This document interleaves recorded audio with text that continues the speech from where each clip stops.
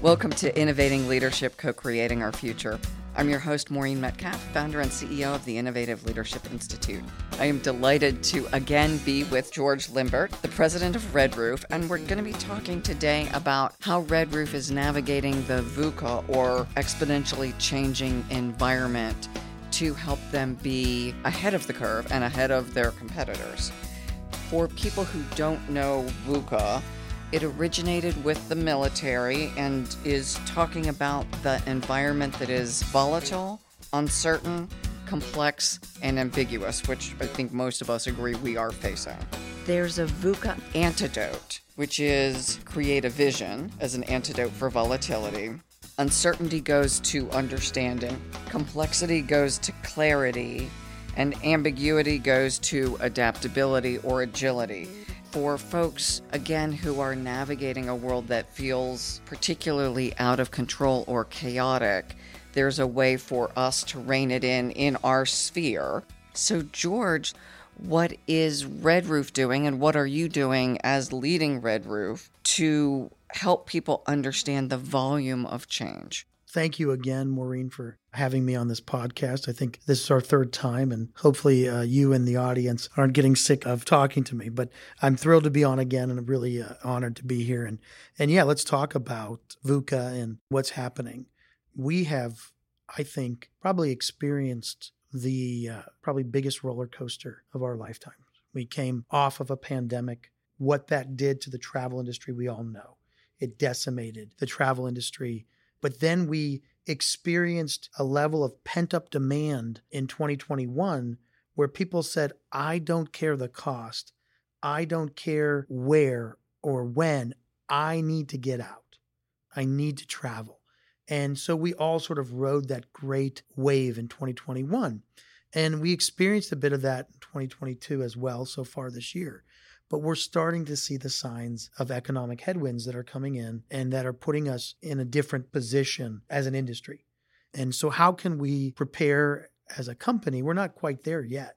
2022 is still a great banner year for Red Roof. We're still hitting numbers that we've never done in the past, but we're starting to see signs of some economic headwinds. And so what can we do to be VUCA ready? As a concept we talk about quite a bit.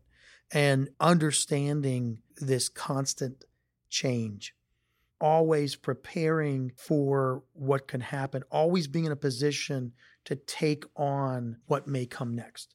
That's, I think, a lesson we learned the hard way during the pandemic and something that we plan on being ready for this next set of challenges. So volatility goes to vision.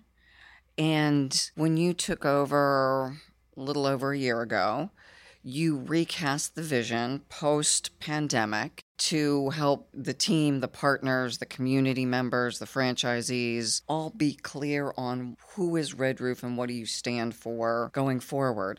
Can you give people just a few minutes on why was that important? Yeah. I mean, a ship that doesn't really know where it's going is a ship that you don't really want to be on. And very shortly after I took over as president of Red Roof, I realized that there was a need for a vision, a need for a roadmap, something that folks can rally around, something that was simple, that made sense, something we can think about as we go through our day-to-day lives at Red Roof. How can we epitomize this vision? And so we sat down with you, Maureen. We sat down with our senior team, and we rewrote the vision of Red Roof. Now, part of the vision of Red Roof was a evolution of its original mission by its founder.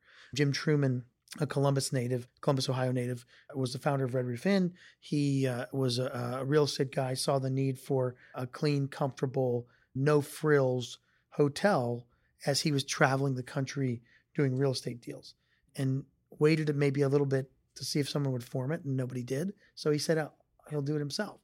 And his mission was always to provide clean, comfortable hotel room with exceptional customer service and charge less for it.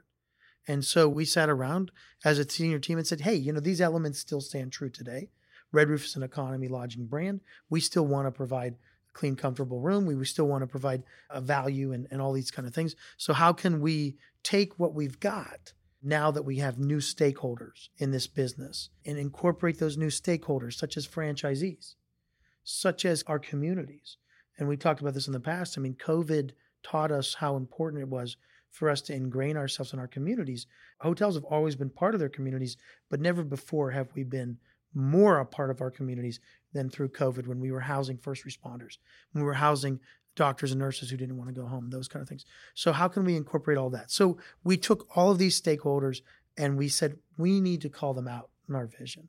And so we've changed our vision to provide the best experience and value in the lodging industry to our guests, which stays true to Jim Truman's original mission, to our owners, which includes our franchisees, to our partners, which is our vendor partners and other consulting partners, to our team members. We wanted to call out all of our employees, whether it was a housekeeper or someone in the corporate office, and to our communities. And it's just of the utmost importance that we understand that these are the stakeholders that have a stake in our business, and we want them to feel the experience, the best experience and the best value in our industry. And so that's how we started the antidote to VUCA, the vision. That was step one in this evolution of our organization. And from my side, that provides such clarity when people are making decisions. As you're leading any number of conversations, how do we respond to this or that? What position do we take in various situations? How do you deal with floods in Florida or any number of other housing people during a pandemic? That vision is infused with the values. Absolutely. And it's such a guiding light. And what I try to do as the leader of this organization, and what I think others are trying to do now within the organization, is to ask themselves, does this take away, does this not help towards the best experience and value for our guests? Let's take a very simple example. In April of 2021, we redesigned the new construction prototype for our extended stay brand called Hometown Studios. And one of the things that we did is we looked at the room that we had. How can we make it easier to clean the room, but not take an amenity away from our guest? So how do you not harm the guest experience, but you provide a better experience to a housekeeper, to a team member? And so we've taken this approach in all of the things that we've done, and I think we're a better organization for it. Well, and again, that level of nuanced thinking, because often I think people over-index on one stakeholder and completely discount others, and that you are balancing that, I think, is crucial. The other thing that strikes me is a lot of organizations go through vision sessions and they go off to fancy hotels and the executives play golf and they somehow get around to talking about vision. And they come back and the organization has no idea what it is. Or it's a wallet card or it's stuff on a bulletin board somewhere or in the lobby. Your organization lives this vision. So can you talk about what you did a few months ago, I think, to bring everyone in and get their input on how they operationalize these words on paper? Yeah, absolutely. I mean, for the first time, I believe in the history of Red Roof Inn, or at least in the last 15 or so years, we had an all-hands, all-company meeting. We brought every single employee that could travel to Columbus. We sat, I don't want to say in a fancy hotel, but in a hotel for a few days. And we asked every single employee, we had them break into groups, every single team member. We asked them, how can you bring this vision to life? What can you do to enhance it? And we got exceptional feedback from everybody. We've taken that feedback, we've broken it down. We've looked at it. We've analyzed it. Many of the ideas that came out of that all-hands meeting were already being implemented, which was really a good sign for me because it meant that we as a senior team were not out of touch with our team members, that we weren't out in left field and everybody else was not even in the ballpark, right? And so that was very reassuring. But then we also got some great new ideas that came out of it. And so we're harnessing many of those, trying to figure out how we're implementing them.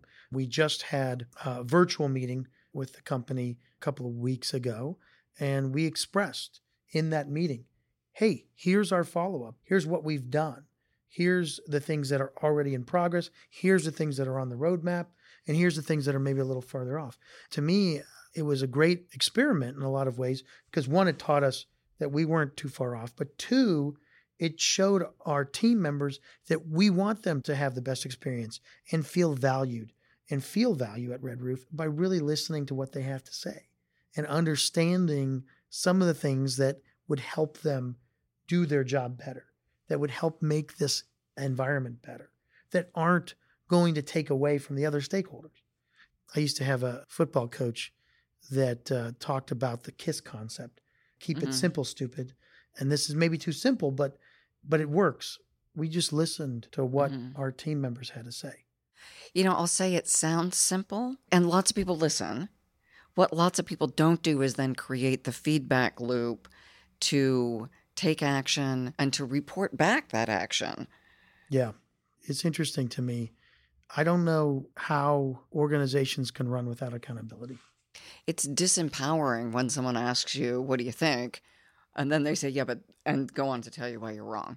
Or just ignore you. Or ignore you, yeah. So that you are measuring and reporting back, I think is logical.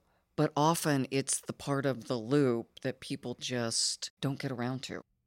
Yeah. Again, I thought it was a simple concept, but it is more complicated. But to me, accountability should be ingrained in everything that you do, and being held responsible. To me, I guess as a fairly new father of a 3.5-year-old daughter, I realize how precious time is. And sitting there and talking to the team and asking for their ideas and thoughts and then just doing nothing with it seems to me to be a colossal waste of time. So why are we going to do it without holding ourselves accountable, without making sure that we do the follow-up, that we do the education? And again, you tie it back to the vision. If we would have just sat there and done nothing with the information, that would not have provided the best experience and value for our team members. It would have been the opposite. So let's tie that back then to VUCA. And through my lens, that you have clarified the vision, that you have then defined the actions, sends a strong message that you are expecting change. Absolutely. That there is an evolution of the organization to respond to your ecosystem. Absolutely. In an ideal world, and I think I epitomize this, and I think many of the senior team members feel this way too, we should be waking up every morning thinking to ourselves, what can we do today to epitomize the vision and help those stakeholders feel a better experience of better value? What can we do to enhance customer experience, guest experience? What can we do to make our franchisees, their experience better? What can we do to enhance our team member experience? What can we do with our communities? What can we do for our partners? Yeah, I mean, it's something that I think most of us in this organization think about on a daily basis. The other thing you said as you talked about redesigning the rooms, going from an either or to a both, what enhances guest experience and the housekeeper. Yeah, absolutely. And in that case, the franchisee, because in this particular example, there were cabinets that no guest uses that were over, this was an extended stay hotel room that sat over a sink. And they were very rarely used, if ever. And so they're difficult for a housekeeper to clean, and they're an expense to an owner, to a franchise owner to put in. So let's just remove them. The guest doesn't need them. It's hard for the housekeeper, and it's an additional expense. Why do it? Why put it in there? So we want to think. I challenge the team to think through every decision we make, how it affects all of the different stakeholders. One of the components of VUCA is adaptability or agility. Everything you talk about, I hear this just like, it just makes sense. Yes. Why don't we do the stuff that just makes sense? Right. Yeah. And yet brand standards and all kinds of reasons that people don't change. Yeah. I got to tell you, I mean, this is probably a very common concept that folks talk about on your podcast quite regularly. When somebody goes into a meeting and says, well, but we've always done it that way. And to me, that's a red flag for, well, let's talk about why we've always done it that way. And let's talk about why we shouldn't do it that way anymore. Post-COVID, it seems like there should be an impetus to evaluate, not to change everything, just to change, but to evaluate our opportunities. Where did that give us opportunities? Absolutely. I think COVID, for many of us that were in affected industries, and of course, there were quite a few that were not affected or were enhanced by COVID, but the travel industry was not one of them. We were severely affected by COVID. I think it gave us an opportunity to reset and to look at our organization and say, boy, this was something we've done and it just didn't work. And I think it's actually helpful to be able to say that this was a failure. Mm-hmm. This thing that we did, this initiative, Mm-hmm. it didn't work. It failed. We all agree. Nobody's trying to point fingers, but let's figure out why it failed. And let's figure out what we can do to change it, to change the process and make it better. We have a chance. We have a fresh start in a lot of ways to really fix things. And again, that the mindset of that with VUCA, the understanding, the proactivity, and the mandate. So that ties into then the next one, anti-fragile resilience. And I know you've done a lot of this. And so let me define anti-fragile. So resilience, I can respond to change and bounce back. Anti-fragile is creating systems where I actually get stronger because of the pressure. So you're creating an environment that takes those experiences, whether it's a COVID experience or a weather-related experience or staffing shortage experience. How do you then strengthen the organization so that you're better because of that stress rather than you just have to get through it and hope you don't? Yeah. Yeah, right. I mean, this is the time, right? This is sort of in my opinion, a little bit of the calm before the storm. So what are we doing as an organization to what I call pressure test the fragility of our processes and procedures? One of the things that we're doing, and this was an interesting conversation we had prior to my tenure at Red Roof, we never really shared total company results with all of our team members. I said, boy, that doesn't seem like the right idea. And our senior vice president of revenue management and revenue generation, Alex Cisneros, reached out to myself, reached out to our chief marketing officer, Marina McDonald, and said, hey, why don't we start sharing this? Why don't we start creating a contest and trying to get everybody to celebrate when we hit these certain measures and marks and stuff? And so I absolutely said yes right away. Then I thought through it over time, and I said, okay, now our results aren't coming in the way they were last year. We're still doing really well, but not as well. And we're not hitting some of the similar marks. And so is there a fragility to this? Is this concept going to harm the organization? Or is it anti-fragile? And is it going to strengthen us? As I pressure tested it with the team members, I realized that sharing results is absolutely an anti-fragile concept. And it's absolutely going to pass this test because we will know as an organization how we're doing. We will know, okay, yeah, here's a little bit of a headwind. Here's a little bit of a challenge. How are we going to come together to pull through it? As opposed to everybody being blind. Or as opposed to everybody, it's fine, when it's really not. So I think it's the pressure testing of the fragility of the various processes that you have in place. I think it's of the utmost importance that an organization does that for sure.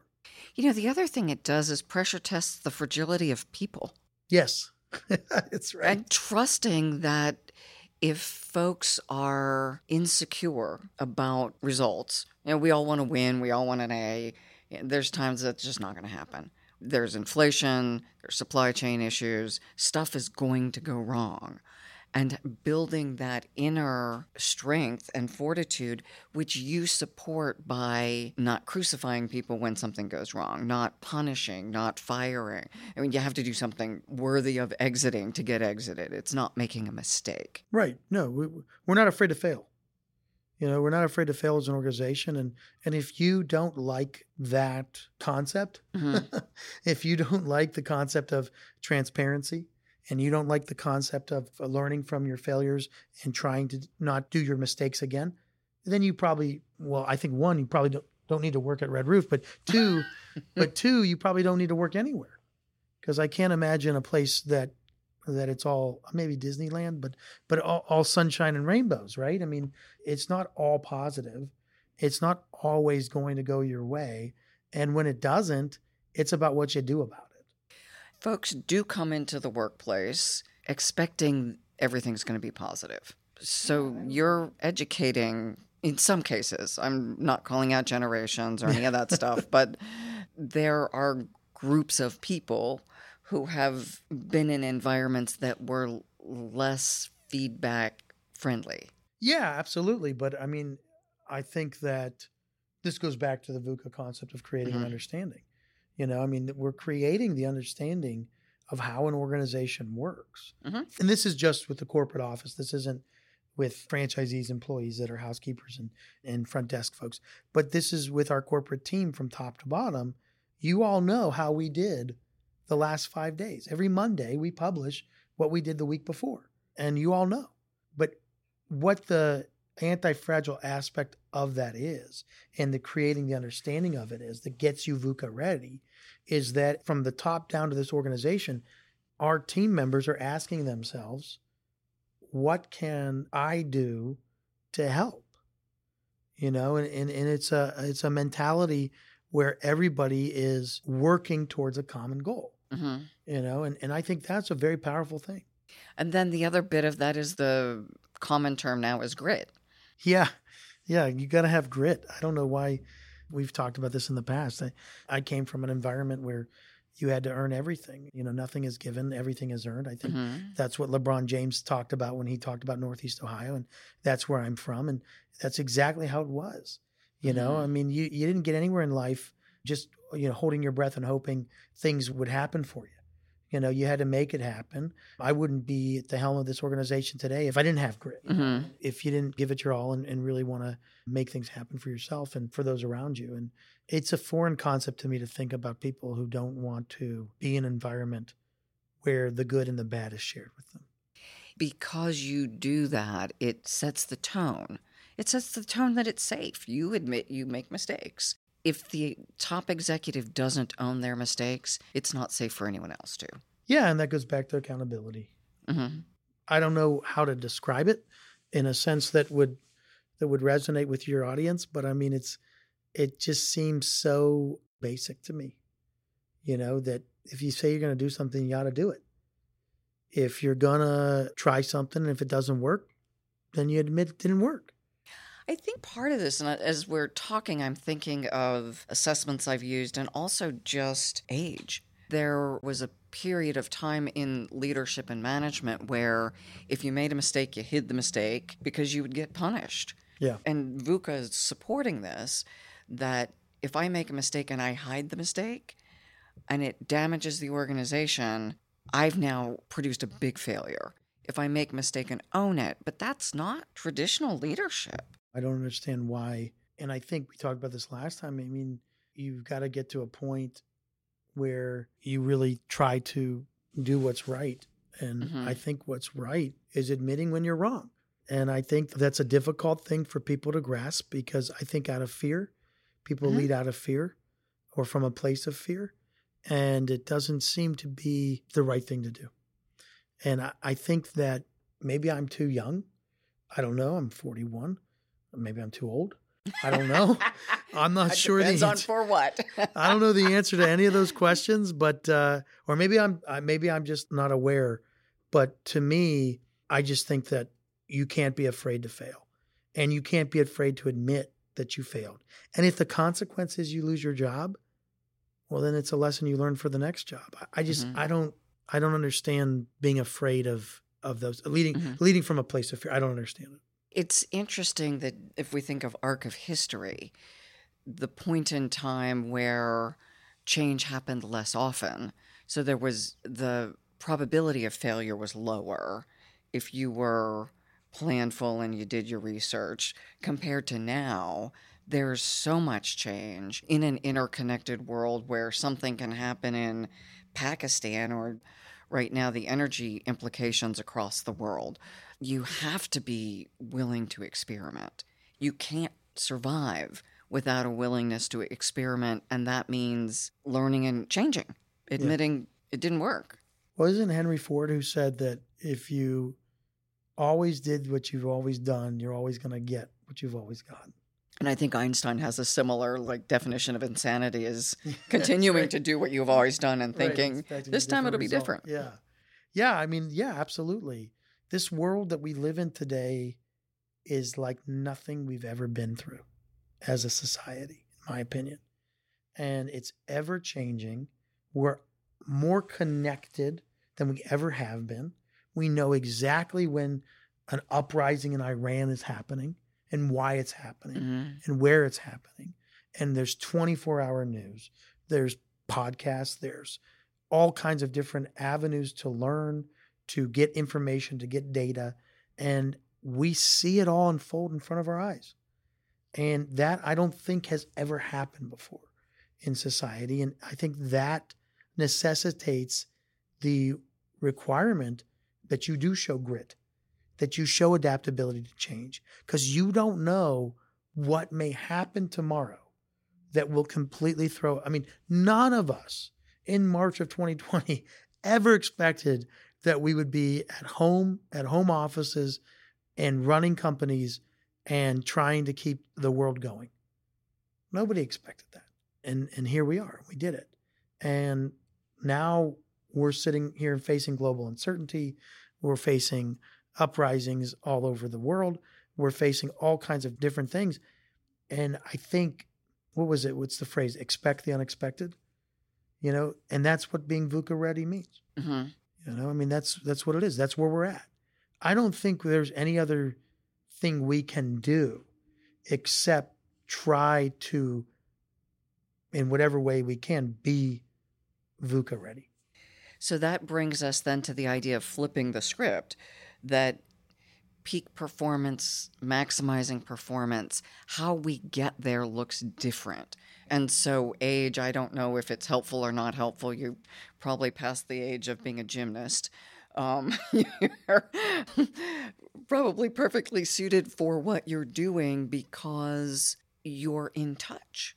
And as I say that, I also recognize that there are people who are 70 who are in touch, and there are people who are 35 who are out of touch. It's as much a mindset as it is an age.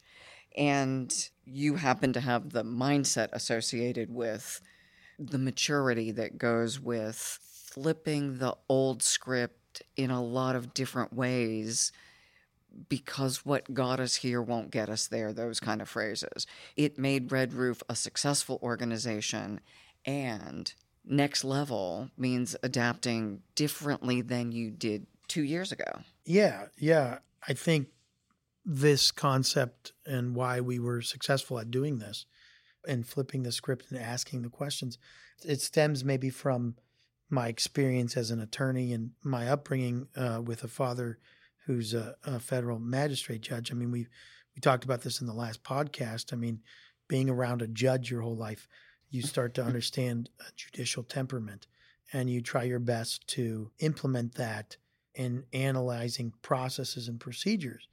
And you get to ask the questions, not in an angry way, not in a demeaning way, but why? In a discerning way. Right, in a discerning way. Why did we do that? What can we do to make it better? How can we change that? Is that really a good process? We have a franchise advisory council, and it's made up of franchisees all across the country. I think it's 12 franchisees. And we bring them in 3 times a year. Half of them are elected by their peer franchisees. Half of them are appointed by our operations team. And I told them at my very first meeting as president with the FAC, with the Franchise Advisory Council, I said, this is not to placate. I can't sit in these meetings and just do placations. I can't sit in these meetings and go through the motions. I said, I am here to hold everybody in this room accountable. We're here to learn from you as our franchisees. The labor shortage that we're undergoing, I always tell our FAC, I'm really sorry that you have a labor shortage, but I'm really happy at the same time because now you all are working the front desk. So when you come to this meeting 3 times a year, you get to tell me what you're actually experiencing. And we get to make real-time decisions to try to make things better. And we just had our Franchise Advisory Council meeting last week, our second of the year. And many of our franchise members on the council came to me and said that was the best meeting we've had yet. And when you ask them why, it's because we were productive, because we got things done, because we made decisions in past meetings that got followed up on, and you reported on those decisions. It's just an example of how we're trying to do things a little different at Red Roof. And this comes back then to that adaptability part, that it is a culture of consistent change. And again, being led by the president. You haven't delegated this to your franchise people to go do things. You're there. And you're leading it. Yeah. And it's funny because I actually moderate the entire meeting. So I actually, when a franchisee says something, what I do is I actually take their comments and I reformat them into a question to the Red Roof team members that are sitting in the room. So I actually sit in some ways as their advocate, but also as the president of the organization. So it's a funny place to be in, but I can't tell you how much productivity comes out of it because we really give credence and really try to understand the root of the question that's coming from our franchise advisory council member. And then we put it to the team members that are in the room and say, okay, Asvin is asking this question. What are we going to do to solve it?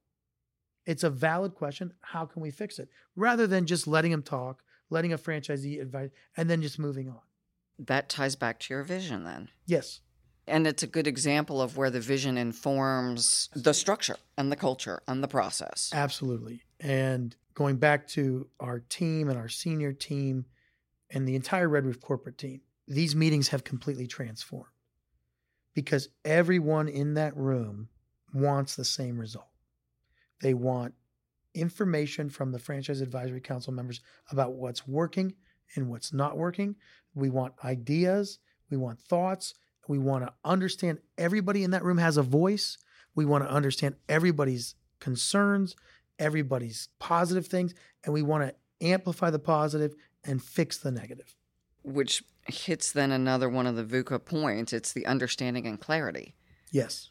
I've got clarity on what my franchisees need, and they concurrently have understanding of what your corporate team needs. Yes. Because there are times, I'm assuming, that they want something that isn't practical or reasonable or doable. Yeah, absolutely. It happens on both ends. And recognizing that, and what we do is in the Franchise Advisory Council meetings, I joke with our franchisees, and I say that I spend the next 2 days stealing your ideas. But what I really mean by that is we're going to listen to everything you have to say. And what's good about it, what's a good idea, we're going to implement. What's a not so good idea, we'll talk about why we can't implement it. Maybe it's a great idea, but we don't have the technology yet to do it. So everybody has a seat at the table. Everybody has a voice, and we are there to learn as much as we are there to communicate and talk about what's going on within the organization. And presumably the franchisees learn also. Absolutely. It's exceptionally mutual. And again, I've been in these meetings in the past and prior to becoming the leader of this organization, and they felt like sort of a placation. And now when I reflect back on that time, I say to myself, this is like a free focus group. How could you not take advantage of that? You know what I mean? Like this is such an opportunity for us as leaders of this organization to really figure out what some of the pain points and issues are and how we can fix them. And I mean, it's like, I can't imagine operating these meetings in any other way. When I listen to you, you seem so practical, and yet these are new. Yeah. So yeah, it's new. Things were different before for any number of reasons, probably. Yeah. And I think our franchisees realize that as well. And they even tell me the same happens at other brands. The meetings that they're on, advisory councils they're on with other brands feel like placations as well. They say the only brand that actually remains accountable to the Franchise Advisory Council is Red Roof. And that's a big point of pride for me. That's pretty amazing. Yeah, I think it's crazy. And the partnership, I think of terms like shared mutual purpose. We get through challenge because you and I share the same objective. And with the franchisees, you also have aligned financial benefits. Absolutely. We're partners in this. Now, look, as a lawyer, I have to tell you, we're not partners in the legal definition of partners because that implements all kinds of other things. But we're partners in this because if the franchisee does well, we as a brand do well. Mm-hmm. So there's no reason why I wouldn't want our franchisees to succeed and maximize the value of their property. Back to, this is such an important point for me, just because of conversations I've been in recently where folks are saying, but we need the legal agreement to make sure people behave well. Okay, important. And I can have any number of legal agreements. We look at the divorce rate of 50%. People have the legal agreement of marriage, and yet if they don't have shared mutual purpose and in many cases economic alignment, then they get divorced because life is hard. Just life is hard. And those are people who choose to be together. Not everyone chooses these folks on the other side of the table. That ability to align purpose, culture, feedback loops, accountability, that whole structural piece, cultural piece, and mindset piece is magical because it doesn't happen so often. Yeah, my grandfather, who I think we talked a little bit about in previous podcasts, I had the good pleasure of living with him after law school for 5 years. And he used to tell me, when you partner with someone in a business, you ought to pick your partner as carefully as you pick your spouse. Throughout his lifetime, he was 90, 99 years old when he passed away. And I lived with him when he was in his early 90s. So he had a lifetime of experience to draw off of. And he had many partners all throughout his business tenure. And he said two things. One, pick your partner like you would pick your spouse. And he would also say the best partnerships, the best businesses that he's ever been in with his partners were ones where they never had to look at the agreement. And as a lawyer, I shouldn't say that, right? Because I'm taking away a lot of business from my friends when I say, if you're in a partnership where you don't have to look at the agreement. But it is a really wonderful thing. When you're not worried about the terms and conditions, you're worried about how can we excel? How can we do better and make this partnership work even better than it already is? Yeah, no. Yeah. Absolutely have agreements. And these other things keep us from my guiding principle being, I'm going to look at the agreement. Correct. My guiding principle should be my vision and values. Absolutely. Yeah. But when that gets misaligned, yeah, then you start looking at your agreement. And to me, that's a sign of lack of health. Yeah, absolutely. And then the question is, how do we realign? Right. And I think, I'm in business partnerships outside of Red Roof, mostly in real estate, and I've implemented the same thing. And when you pick the right partner, or in the franchisee-franchisor case, when you, the franchisee, pick the right franchisor, you're not worried about the T's and C's. You have a shared purpose, you have a shared vision, and you're moving forward together. And that comes back to, again, being VUCA responsible. Yes, right. I can't adapt unless I feel trust with my partners. Yeah, and a large part of our business at Red Roof is asking potential franchisees to punch our dance card, right? To become a Red Roof franchisee. And if you, as a franchisor, think that it's pre-COVID and the environment we live in is pre-COVID, then you're probably not the right partner to punch the dance card. If you're the head of a franchise brand and you're praying and hoping that the economy goes down so that more people are out of work, so that that fixes the labor shortage in your industry, you're hoping for the wrong thing. You're the wrong partner. You're not VUCA ready. You're out of touch with what's going on. But if you're trying to solve the labor shortage using creative ideas, bringing different thoughts and things you wouldn't have ever thought of pre-COVID, but you're bringing them to the table, that's being VUCA ready. That's a partner you want to partner with. That's someone whose dance card you want to punch. How do you identify who's VUCA ready? Well, I think you can tell. I think you can tell necessarily by talking to people. I have the opportunity to talk to many CEOs. And it's interesting to me, the ones who just want to go through the motions. So you can tell right away, they're just going through the motions. They're going to say the same things that everybody else says, the same buzzwords, and they're just going to try to get through. Or you're talking to the CEO. I just had a conversation on Tuesday of this week with a great CEO here in Columbus. And I just kept asking him questions because he was letting me, which was great. And you could tell he was VUCA ready. I asked him, what keeps you up at night? How do you surround yourself with the right team members? All this kind of stuff. And he just systematically told me all the things that he was doing. I should have, maybe for the purpose of this podcast, said, aha, you're VUCA ready, but I didn't do that. I didn't do that because we ran out of time. But certainly as I was talking to him, I kept saying, wow, he is epitomizing every element of being VUCA ready. He's talking about expanding the business. He's talking about acquisitions. He's talking about how he finds acquisitions. He's talking about his team members, how he finds team members, how he delegates appropriately to team members, empowers his team members, all the things, all the concepts of being ready. And he also talked about he's in a business where what he sells is necessary. It's not that you go out, can pick it out and say, oh, I want this today. He's in a business where if what you have breaks, you need it. Like refrigerators or something. I don't know who he is, but roofing. This is roofing. So your roof breaks, you need a new one. Roof. Yeah. So he's VUCA ready. I think you know this about me by now. And if I was lucky enough that any of your listeners listen to podcast 1 and 2, you realize that I'm a guy that doesn't just sit back on my laurels. Like I love to meet people. I love to talk to people. I love to get their stories. And now being in a CEO role, I like to talk to other CEOs as much as I can to learn from them. That's part of the adaptability, is continuing to expand your mindset. Because even a CEO who isn't as adept as you still has stuff to teach. Yes. And I still have tons of stuff to learn. The best part about being a new CEO is you get to say to someone who's been around a long time, hey, what do I need to know? Mm-hmm. I'm new at this. I don't know what I'm doing. Tell me what you think I should do. It's been pretty great to hear all the thoughts and ideas.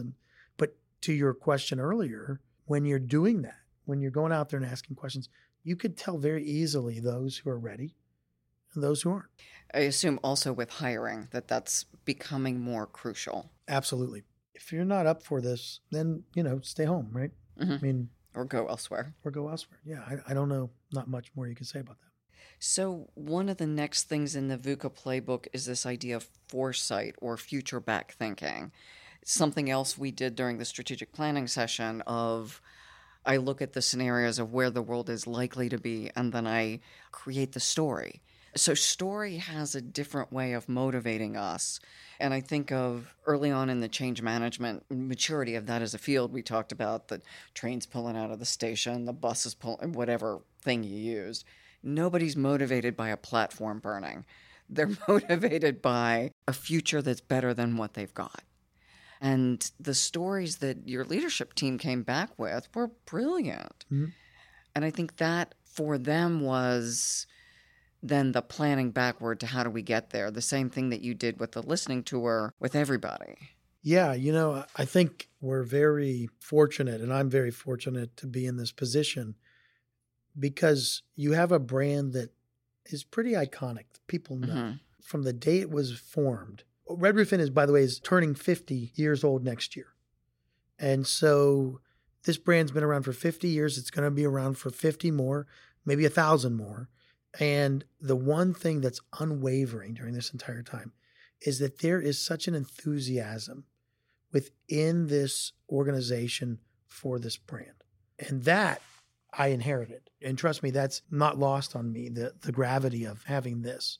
And so in a lot of ways, asking team members, and in this case, the senior team, what do you see as the future for this organization and how do we get there? There's such an enthusiasm for it. There's such a special feeling that this is something special that we have in our hands. So we're not going to let it slip away and we're going to take it down the right path. And I think that was as important as it was for our organization to try to focus and scope out what our future looks like. I think it was as important for the team members who participated in it because that gave them the enthusiasm for what can be. And I think that's part of this VUCA Ready and various concepts is that we're showing our team members that there is great opportunity in front of us. But we just need to make sure we're crossing the T's and dotting the I's to get us into that place. One of the stories I remember was one team came back and said, we want to be listed on the Forbes whatever list of top value brands. I don't know what the Forbes list is. I don't remember. But we want to be listed there. That sets a really, one, quantifiable, but also visual image of we're a top brand. Yeah. And something to strive for that's inspirational, not just we're going to make it through the day and make our owners happy, but we're a brand that is getting stewarded forward. You talk about it being an iconic brand and having worked with big brands, but also just names that nobody cares about other than their founders. It's a difference. The feeling of being in an organization that when you say I work here, people are Ford Motor Company and I assume Tesla, although I have not worked with them, that people are proud of these brands and they want to protect that. Absolutely. I mean, brand equity is that feeling you get when you see that brand as you're driving down the street. The golden arches, right? You see that iconic trademark and you feel that equity, you feel that warmth for when you see it. And what's amazing about Red Roof, and you know what? I have a sister who worked for McDonald's corporate for a number of years, so I think it's probably true of McDonald's as well, is that it's not only do the customers have an affinity towards the brand, but the team members do as well. My dad's favorite restaurant is McDonald's. So, it could be a nice steakhouse or something. It's McDonald's. So every Sunday they go to McDonald's for breakfast. And we periodically will take pictures and send it back and forth. We're on a road trip at McDonald's. Yeah. Just as a kid, our family didn't go out to fancy restaurants. We went to McDonald's. So the funny Ronald McDonald character and it evokes an emotion, which is what brands are supposed to do. Yes. And as a girl dad and father of a 3.5-year-old, when we're traveling and I see the golden arches on the highway sign, the emotion I get is relief. Thank God that there's some McDonald's so we can calm the little one down. But absolutely, that's maybe the difference from a company that, does a great job, makes lots of money, but it doesn't have the type of brand equity that a franchise brand would have, such as a Red Roof Inn, such as a Holiday Inn Express, such as a McDonald's, all these different brands. And that brand equity is special. And to your point, it is held very sacred by those employees. And I think that, again, is something that's been around from day one for Red Roof. I think that's something special and really something that you cannot take lightly. It was interesting to me that in this foresight process, that was the thing people picked. Yeah. And it epitomizes the vision that employees are happy, customers are happy, owners are happy, because your financial supporters influence the brand as well. Absolutely. Yeah. We just did a franchisee survey. We asked them, every single one of our franchisees, we had a great response. I think it's like 95% of our franchisees say they're exceptionally satisfied with Red Roof. And they would recommend us to a friend. I mean, that's pretty solid response. It's, to me, astounding working with surveys that I think 75% is good because you just can't please everybody. Right. 95% is pretty amazing. It's a point of pride. And that's up. I mean, so again, to show you what I inherited, we had not done the survey since 2019. And in 2019, it was at 90%. Okay. So it's up 5%, which I take great pride in, but it's always been high. And up 5% post-pandemic. Right. So I'm imagining that many people went down post-pandemic because the disruption. Yeah. And maybe the brand didn't step up like Red Roof did and help the franchise owners and try to deliver the guests and all those kind of things. So then the last one, and we've hit on this already, is the idea of helping people build courage during times of uncertainty. The empathy, willingness to take risk, the culture you've created, the grit that people feel that allows them to step up and say, you know what, in a different environment, I would just sit down and not say this. But here, whether I'm a franchisee or a corporate staff member or a community member. Yeah, you build an environment, you foster that environment, and you live up to that environment. As a kid, I was a wrestler and I played football. And in Northeast Ohio, football is everything. And we had a saying on the football team, we had a saying on the wrestling team, we'll play you any place, anywhere, at any time. And it's the same kind of mentality. It's like, all right, Red Roof, we're going to take on anybody, any challenge, at any place, anytime, anywhere. Does not matter. and we're going to do the right things. We're going to listen. We're going to build an environment where you feel empowered, but you also feel like we're all in this together and we have your back. That's a brilliant point to end on, that you have created, and I'll say starting with the vision, you created processes for people to have understanding and clarity and to step into that. So I may understand things aren't going well, but there's also the invitation and the accountability, the expectation that if we miss our numbers, we are all going to work together to identify the opportunity that comes with that and make changes. Yep. So the adaptability, all of those creating a VUCA-ready environment, not that it will be easy, but the mindset, the courage, the grit, and who you are, that bring it. Bring it on. I got to tell you, it was pretty exciting to hit record numbers in my first year as CEO of this organization. But what excites me more is the challenge ahead of us. And I can see that in the eyes of our team. It was easy because there was pent-up demand after COVID. It was easy because people had money in their pockets and they needed to travel and they were willing to do whatever it was to get there. But now we got to go find our guests. And I'm excited for this challenge. We are VUCA ready in this organization. We're ready for these challenges, and we're going to pull every single lever we can to help us get through all these things. But to me, that's the grit. That's the excitement. That's the challenge in front of us. And I see it in the team. We're ready for it. Ready to go. Bring it on. So to our listeners, as you're listening to George, I would invite you to kind of tick off what is he doing that might be an opportunity for you, because each of us has them. I have my own list of things I am working on.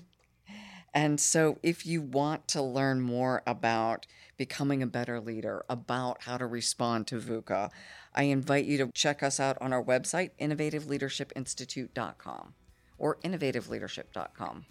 And if someone would like to reach out to you, George, about any number of things, becoming a franchisee, becoming a team member, learning how you're navigating VUCA for the next CEO who says, I want to be like George. Yeah, absolutely. No, redrooffranchising.com is the way to talk to our franchise team if you're interested in becoming a franchisee, but also it's a great way to get a hold of me as well. And then, if you want to stay at a Red Roof, go to redroof.com. And if you want to become a Red Roof team member, redroof.com also has a careers link to it. So take a look. We've got some open positions today. We'd love to talk to you.